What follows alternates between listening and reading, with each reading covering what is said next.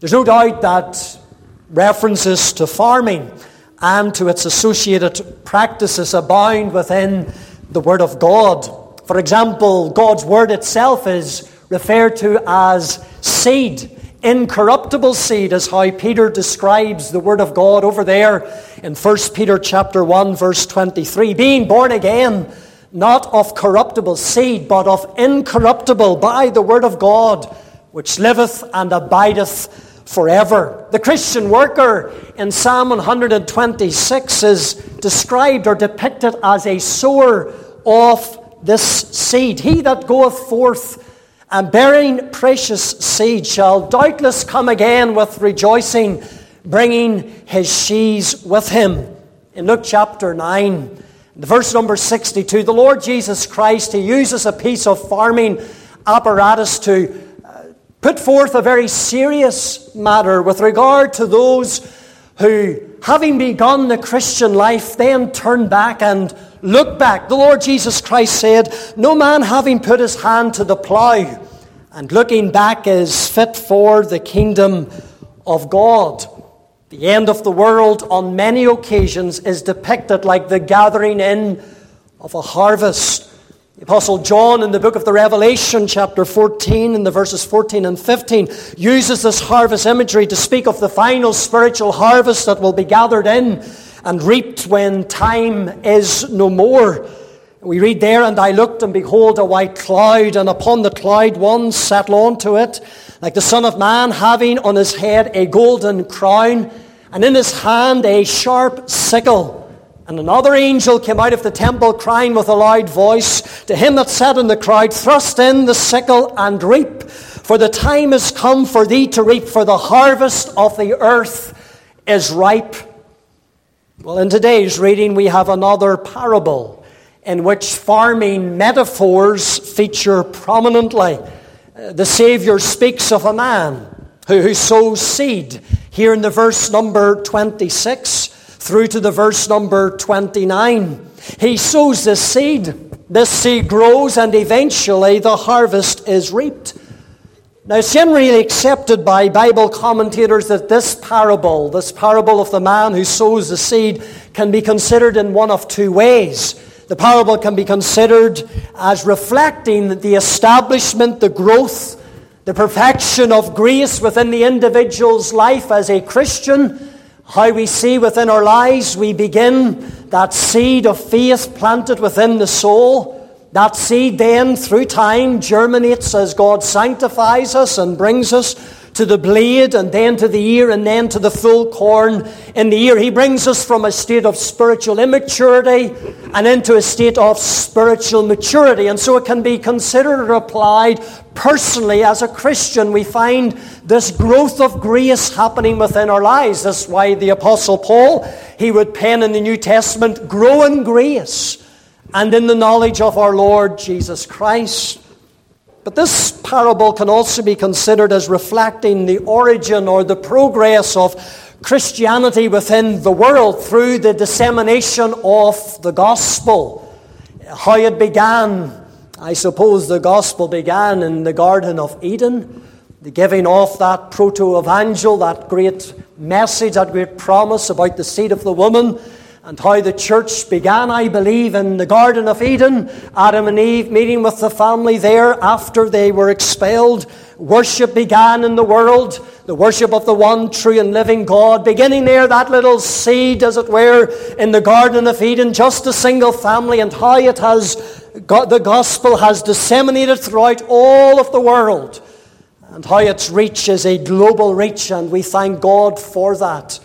And so we have this thought here, and it is that second way, this origin, this progress of Christianity into the world through the dissemination of the gospel, that we really want to consider this parable today as we think about the kingdom's harvest. The kingdom's harvest. I have three simple points, and so you'll not be bamboozled with any of my points today. You'll get them very, very easily. I want you to see in the first place the sowing of the harvest. The sowing of the harvest. In Mark chapter 4, the Lord Jesus Christ, He likens the kingdom of God To be like a man casting the seed into the ground. Verse 26, so is the kingdom of God, as if a man should cast seed into the ground. I believe that in this parable, the seed that is spoken of in the verse number 26 is the same seed that is referred to in the previous part of the chapter. There is another parable, a familiar parable, with regard to the 4 types of soil, with regard to the throwing in of that seed, and how we see there the thorny ground, we see the good ground, and the various grounds that we have. And the Lord Jesus Christ, when he comes to explain what that parable means to his disciples, he makes it very clear what that seed is. He speaks there in the verse 14 that the sower soweth the word of God. And so the seed that we have in the previous parable, now we find this seed once again referred to. Christ does not need to explain again what he has already explained to his disciples. I suppose we could learn a lesson from that.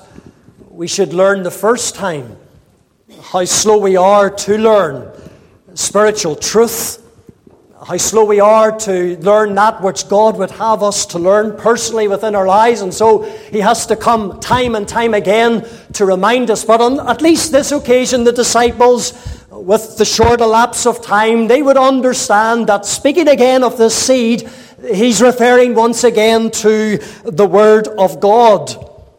Because you see, folks, that's how God's kingdom is advanced in this world, is by the sowing of the Word of God, the seed of God's precious Word. It does not grow through coffee mornings. It does not grow through barbecues or fun nights, but rather the gospel, the kingdom of God, the kingdom of God's grace grows through the sowing of God's Word. And so it is the task of every believer, whether you be a minister, a Sunday school teacher, a children's meeting worker, a youth worker, whether you're just a 9-to-5 Christian, if you could even talk like that, we're 24-hour Christians, 7 days a week, but just a normal Joe as you were, some just individual, maybe a mother, maybe a father, maybe just someone in a place of employment. It is our responsibility to sow the seed of good. We are to replicate in the spiritual realm what is pictured for us here in the physical realm. We are to be those who scatter the seed of God's Word. We cannot germinate the seed. That is beyond our power. We cannot even make the seed grow at all. Again, that is beyond our power. It is an activity. These are activities that we cannot involve ourselves in. We play no role in. But thank God, God in His wisdom has given us an opportunity to play a pivotal role in the advancement of His kingdom. It is in the sowing of the seed. That is what this congregation has been doing for the last 2 weeks. Sowing seed. Sowing seeds into the hearts of men and women, boys and girls, and young people. You know, there are many of God's people, and they're great sowers. They're tremendous sowers. If you were to have a sowing competition, I'm not talking about a needle and a thread, but a sowing competition, they would be Premier League, as it were. But they're not sowing as God would have them to sow. You see, these people are great at sowing discord. They're great at it. Maybe you're someone like that. Could it be that there's someone here in Market Hill, Free Presbyterian Church, this afternoon, and you are sowing discord among the brethren? Oh, many they love to sow gossip. They're great at sowing gossip. There's others, and they love to sow discouragement. They are people that you try to avoid, but those are the people that you never actually get to avoid. They are people who just come and they are always discouraging, never anything encouraging. And they love to sow discord and discouragement and disunity among the saints of God. But whenever it comes to sowing gospel seed, they're nowhere to be found. Now the question is, to one and all, and I speak to myself, am I busy sowing?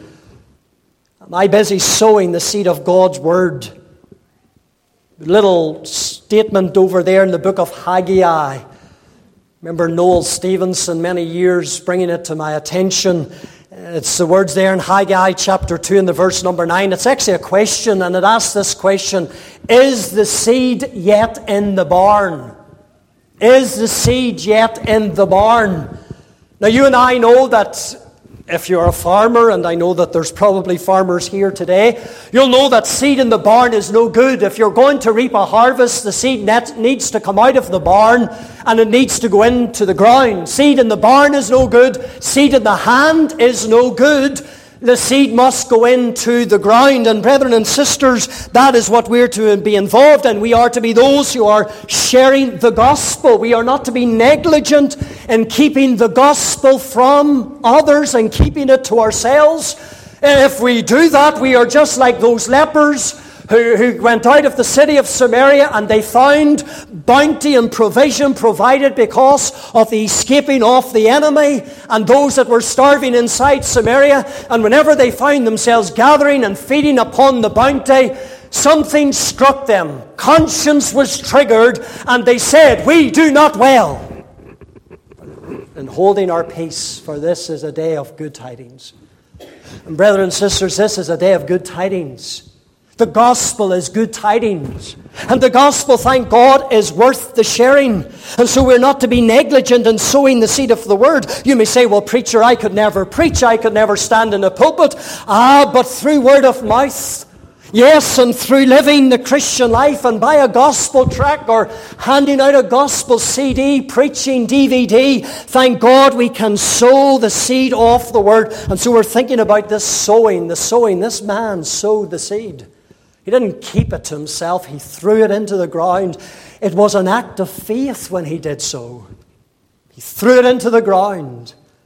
And that's what we're to involve in. Now let's think about a number of things as we think about this sowing of the seed. Our first point is the longest point, so don't be worrying. I want you to notice, first of all, when we are to sow. When are we to sow this seed? In Ecclesiastes chapter 11, verse 1, the reader is encouraged, "Cast thy bread upon the waters, and thou shalt find it after many days." Bread seed. And then in the verse number 4, it goes on to say, "He that observeth the wind shall not sow." That statement there in the verse number 4 of Ecclesiastes 11, it refers to that slothful sower who concerns themselves about the prevailing weather conditions. And therefore, looking at the wind, they decide this is not the time to sow the seed. Because as they see it, as they have determined in their own mind, the conditions are not favorable at that particular time to sow the seed. And so they keep the seed to themselves. Brethren and sisters, I don't need to come all the way from Portland on to Market Hill to tell you that the conditions for sowing the seed of God's Word are not favorable in our land at this present moment of time. But listen, the sinner will always be hostile to the gospel, to the Word of God. It is in their nature to be so.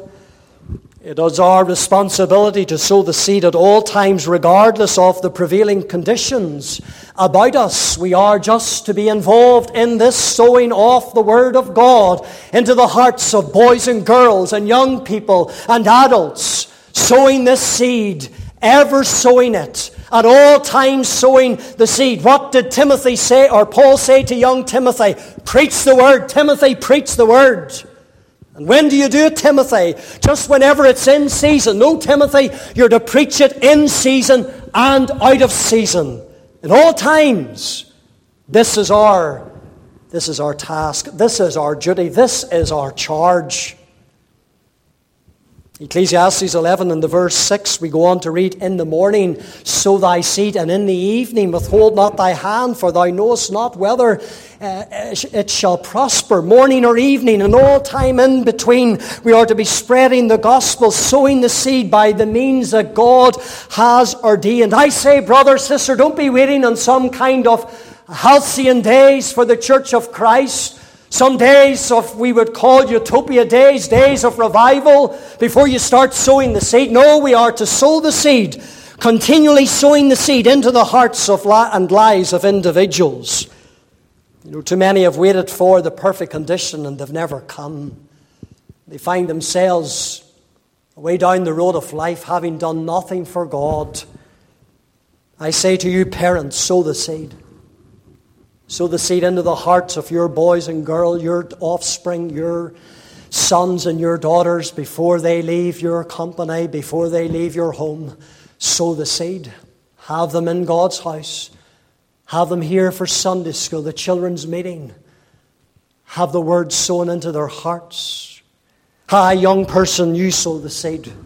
In your place of work, your school, your college, before God and His providence, and just in the natural cycle of life, you leave your friends and you leave your work colleagues, maybe because of some other job or because you make your way to some other place of education. Sow the seed among your friends. And for you who are a little bit older, you use the opportunities that God brings across your path day after day. That salesman that comes in through the yard to try to sell you something, sow a seed through a gospel tract. Sow the seed into the hearts of your grandchildren. I'm sure you have them. They're brought to your home. Maybe an unsaved son or daughter, and they bring them into your home, and you have an opportunity, a window of opportunity to sow gospel seed into their hearts. And when you do that, thank God, then we can be sure that God will bring a harvest. May God help us then to always be sowing the seed. But as we think about sowing the seed of the Word of God, think of where we are to sow the seed. Isaiah 32 verse 20 gives us the answer where we are to sow the seed, this precious seed. In Isaiah chapter 32, let me read the verse there, Isaiah 32 and the verse 20. The Word of God says, "Blessed are ye that sow beside all waters, that send forth hither the feet of the ox and the ass." We believe that God is a people in this world to be saved. But not knowing who those people are, we are to share the gospel with all that we come into contact with. And this is why we have these words in Isaiah chapter 32. We are to sow beside all waters. John Wesley, the Methodist preacher, looked upon the world as his parish. Writing in his journal on the 11th of June, 1739, he wrote this, "I look upon all the world as my parish. Thus far I mean that in whatever part of it I am, I judge it meet, right, and my bounden duty, to declare unto all that are willing to hear the glad tidings of salvation." We then are to sow the seed of God's Word in the hearts of the young as well as in the aged, in the lives of the religious as well as the irreligious, in the homes of the godly as well as in the homes of the ungodlyhood, in our neighbourhood as well as further afield. Everywhere the seed is to be sown. Christ said to His church, "Go into all the world and preach the gospel to every creature." Beloved, let me say this, there are no no-go areas for the gospel. There's maybe many a place, a no-go area for maybe the police or some other type of individual, but there are no no-go areas for the gospel. Into all the world. Up in White Cross as much as in Market Hill. In Uri as much as in Armagh. The gospel for all. Giving all the opportunity to hear the gospel of Jesus Christ. God would have all men to be saved and to come to a knowledge of the truth. Thirdly, think about then how we are to sow. Can I say we are to sow affectionately? A couple of points here. We are to sow affectionately. Psalm 126 verse 5 and 6. I've quoted it again, but let me quote it to you before. I'll quote it now. "They that sow in tears shall reap in joy. He that goeth forth and weepeth, bearing precious seed, shall doubtless come again with rejoicing, bringing his sheaves with him." I tell you, brethren and sisters, there's heart. There needs to be heart in our sowing. The heart needs to be involved. We are not to sow this seed, the seed of God's word, mechanically. We're not to seed it professionally, as it were. We're not to sow the seed so that we can, we do a little tick box exercise. We had a gospel mission in 2022 in a couple of orange halls around Market Hill area, and there we've done our duty. There needs to be heart in it. Heart in it. Did Christ not sow with heart? Did he not stand and weep over the city of Jerusalem? As he looked out and he saw sheep scattered, having no shepherd, he sowed with heart. And we are, as his people, to sow with the heart, as it were. We're to sow the seed of God's word with love and with compassion within our hearts. And as one person said, if not a tear in the eye, at least a tear in the heart. At least a tear in the heart for those who are perishing. Perishing without Christ. We're to sow affectionately. We are to sow abundantly. I suppose that brings us to where we've already been, where we are to sow in all places. 2 Corinthians 9 verse 6 tells us something again about how we are to sow. But this I say, he which soweth sparingly shall reap also sparingly, and he which soweth bountifully shall reap also bountifully. Liberality in sowing leads to liberality in reaping. In proportion to what we sow is what we will reap. Too many of us are frugal. I saw it yesterday. We were paintballing. I think we got 200 paintballs. By nearly the time it was over, I still had probably 100. Wasn't very, as it were, bountifully shooting, but I suppose I was trying to get a better target, so I was, on people. I was being frugal. That's County Antrim. It's now working into me, so it is. County Antrim people, they have a reputation, but that's not true. The reputation is not true. Sowing bountifully. I wonder, did you sow bountifully the gospel seed in the last week? Let's take the last week. Did you sow bountifully? Did you withhold the gospel from someone? Did I? That I met a long life's journey? Maybe, brethren and sisters, the reason why there's a lack of reaping is because there's a lack of sowing. We all want the reaping, don't we? We all want our churches to be filled. We all want people to be saved, but maybe we're not doing the sowing. Sowing in prayer. Sowing in evangelism.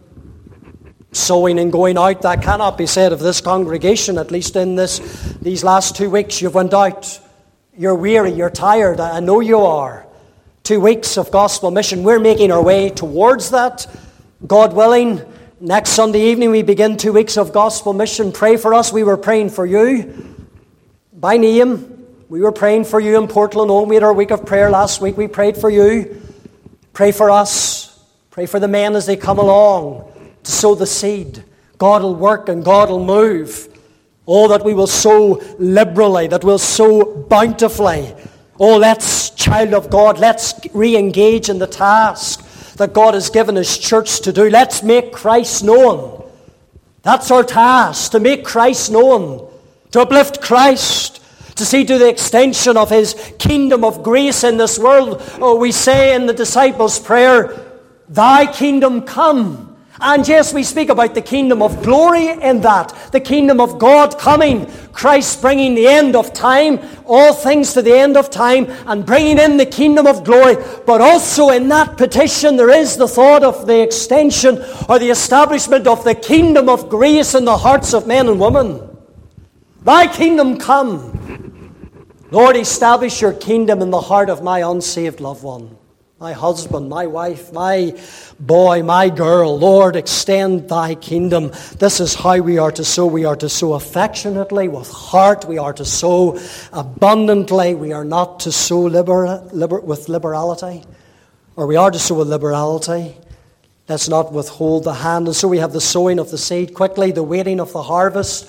We've thought about the sowing for the harvest, the waiting for the harvest. Because having sown the seed into the ground, we're told in the verse 27 of Mark 4 that the man, he sleeps and rises day and night until eventually that little green blade of ear appears above the soil level. The subsequent growth from blade to ear to full corn in the ear is a process that is mysterious to the sower. In verse 27 we're told that he knoweth not how. He knoweth not how this materializes. He cannot write it down, as it were. He doesn't understand the processes involved. But he doesn't need to. That's the wonderful thing. He doesn't need to understand it. So it is in the gospel. Can you explain what actually happens when a person is born again of the Spirit of God? Could you write it down? It's a mystery. We can speak about the regenerating of the heart, the illuminating of the mind, the well-being inclined then towards God. Having been inclined towards sin, we know all of the theology about it, but could we really sit down and write it out word for word? Could we write it down like as in code, computer code? Of course we couldn't, but brethren and sisters, we don't need to know. We didn't need to understand how it works. Thank God we know it does work. The gospel works. God makes it work. But there's something that happens between the sowing and then this reaping that we have in the verse 29. And what happens is that there's months of waiting. Months when it appears that nothing is happening. And yet that's not the case, because if it is good seed, and God's word is good seed, well, then something is happening beneath the surface. It's germinating, and there's growth downward, and then eventually after a number of months it breaks through to the surface. Something is happening, but months of waiting precede the harvest. Notice a number of things about this growth that takes place. Can I say, first of all, it's sovereign growth. You see, it is God, the Creator, who sovereignly causes the seed to germinate and to grow. Human beings have no part to play within that growth. The text says the seed should spring up and grow. He knows not how. And just as it is beyond a human's ability to make physical seed come to life, so it is beyond a human's ability to make the seed of God's word germinate in the soul of any person. When it comes to a sinner's salvation, we cannot recreate or create. We cannot quicken. We cannot enliven. We cannot transform. We cannot regenerate. We cannot save. Rather, the work of salvation, it is a sovereign work. It is a divine work. It is a God-worked work. And whenever we understand that salvation is a work exclusive to God, then we bow in humility. And we bow before Him and ascribe all glory to God. What did Paul say? He said over there in 1 Corinthians chapter 3, verse 7, So neither is he that planteth anything, neither he that watereth, but God giveth the increase. I say, if you're an unsaved person in this harvest service, God needs to sovereignly work in your heart today. A divine work has to take place. A supernatural work, a heavenly work needs to take place. He must quicken you from the deadness of your sin. He must illuminate that darkened understanding of yours. He must regenerate your heart and incline that heart and your will to Himself. Salvation is a sovereign work of God. Salvation belongeth unto God. Jonah, though he didn't know very much theology, he knew good theology. At least whenever he found himself in the belly of that great whale, that great fish, because he says, salvation is of the Lord. As I often quip, I don't know whether the fish was an Arminian. He couldn't stomach the fact that salvation was of the Lord. That's what we believe as Calvinists. It's all of God from beginning to end. Maybe he just couldn't stomach that very fact. Maybe you can't stomach that fact. But I tell you, salvation is of the Lord. Thank God for it. It's sovereign.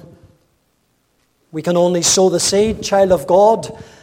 Preachers need to understand this. Children's workers, Sunday school teachers, youth workers, door-to-door evangelists, they need to come to an understanding of this This is God's sovereign work. We are to sow the seed, but He must bring the harvest. He must bring the harvest. This isn't fatalism. This is reality. This is reality. Not only is it sovereign growth, it's secret growth.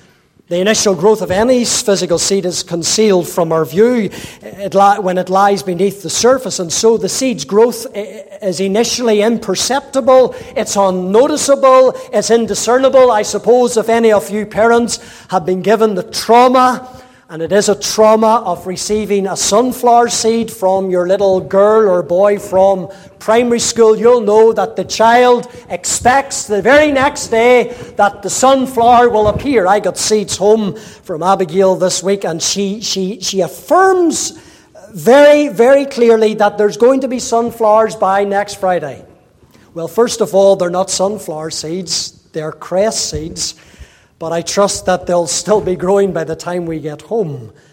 But before we see anything coming to the surface, there's always that secret growth underneath. And so it comes to the seed of God's word. As it's sown in the sinner's heart, God's Spirit brings that seed to life. But that initial life is hidden. You think back, if you're a Christian, you think back to before you became a Christian. And you think about the trouble of soul you had, the concern you had for the eternal well-being of that soul. Your parents probably didn't know about it, did they? You tried to hide it from them. Your partner, your husband, your wife, your work colleagues certainly didn't know. They didn't know that you were lying on your bed at night, afraid of hell, meeting God in an unprepared state. It's all hidden, wasn't it? But then it came to the surface, didn't it? Maybe at a gospel mission, maybe in a harvest meeting, maybe at home. It all just came to the surface, but God was working already. And this should be an encouragement to those who labour for God and they see very little happening. Thank God, God is always working. God is always building His church. God has set Himself about on this great enterprise of building His church. He has given the guarantee, I will build my church, He said. And so He's doing that. And yet we may not see it. Maybe I speak to someone here today, and the seed that was sown in your heart many years ago by a saved parent, maybe by a faithful Sunday school teacher, maybe by a Christian teacher, is now starting to germinate in your life and nobody knows about it. Maybe now your sin is ever before you. Maybe eternal matters have been at the very forefront of your mind in recent days. Maybe you were in the gospel mission. God spoke to your heart and God's been troubling you. And your soul has become anxious and your mind has become troubled about spiritual matters and about standing before God. If that be your condition, then I would say seek the Lord while He may be found. Call upon Him while He's near. And so it's sovereign growth, it's secret growth, it's slow growth. The Saviour indicates that after the seed is sown, that it was first the blade and then the ear and the full corn in the ear. It wasn't seed to full corn in the ear. That wasn't the steps, that wasn't the process. The slow but steady process had to take place before the full corn in the ear appeared, because no farmer expects ever to see a harvest the next day after he has sown the seed. There are months of waiting, faithful waiting, months whenever it seems that the growth's terribly slow. And you'll hear farmers saying that.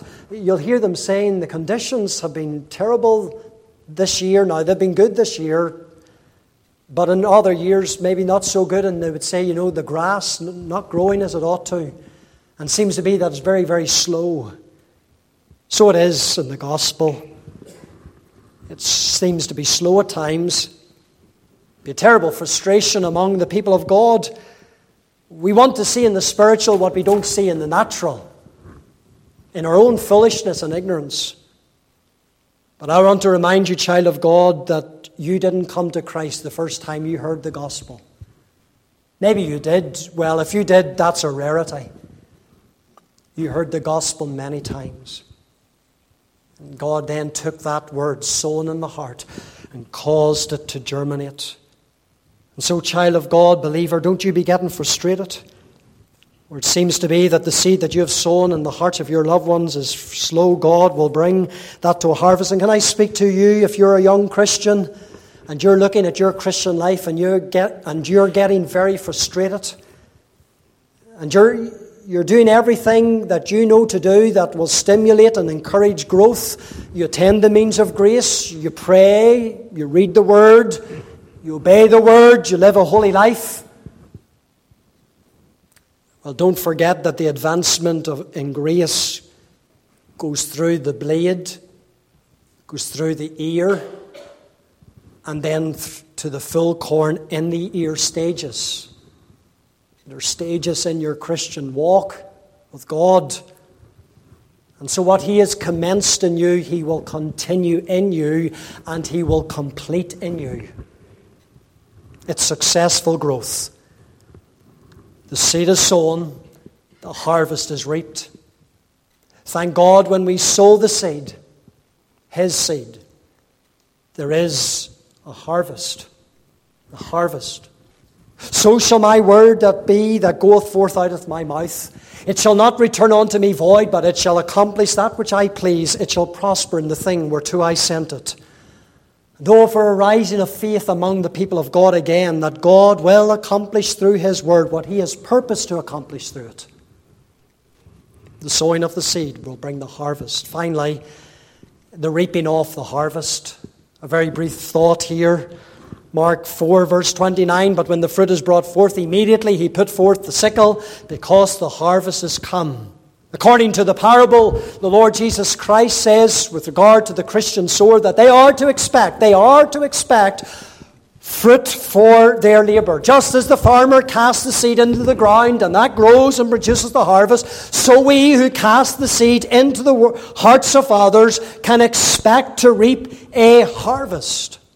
The certainty of gathering in a harvest is brought to our attention in other verses of Scripture. Psalm 126, verse 6 again, he that bringeth forth and weepeth bearing precious seed shall doubtless come again with rejoicing. Galatians 6, verse 9, and let us not be weary in well-doing, for in due season we shall reap, if we faint not.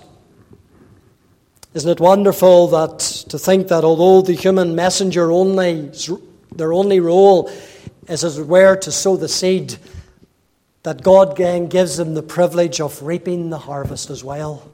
They sow the seed, they reap the harvest, but everything in between is of God. We get to share in the joy of the harvest. We get to enjoy the spoil of our labours.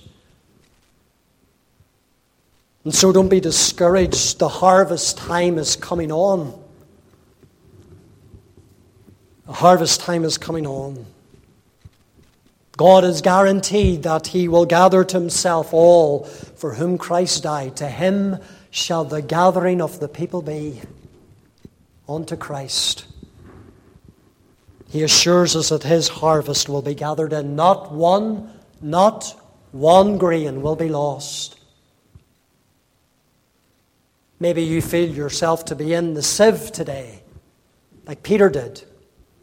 Satan hath desired to have thee and to sift thee as wheat, but I have prayed for thee, that thy faith fail not. He's praying for you. And every grain of His will be gathered in to the harvest home, into the heavenly garner. Someday, earth's final harvest will be gathered in. Not a harvest of wheat, barley, not a harvest of potatoes or apples or whatever other fruit produce you care to think of. It will be a harvest of souls. When that harvest comes, I ask you, will you be gathered into God's heavenly garner? Or will you be cast into the furnace with the tares?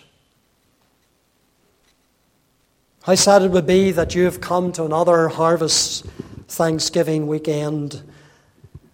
It could be said of you, as it was said of those in the book of Jeremiah, the harvest is past. The summer is ended. And you're not saved. My closing questions to you are this.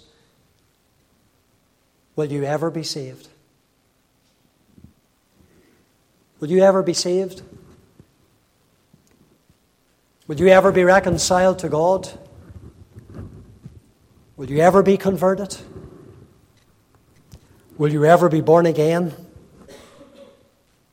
Christ would receive you if you would come to him. Will you come? Today, this afternoon. Would you come to Christ? Leave this harvest service saved, ready for heaven, and then engaging until life's little day is over for you, engaging in sowing his seed, leaving the harvest to him. Oh, may God in his mercy involve us all in this when we come and give our lives to him and serve him with a glad heart, even today.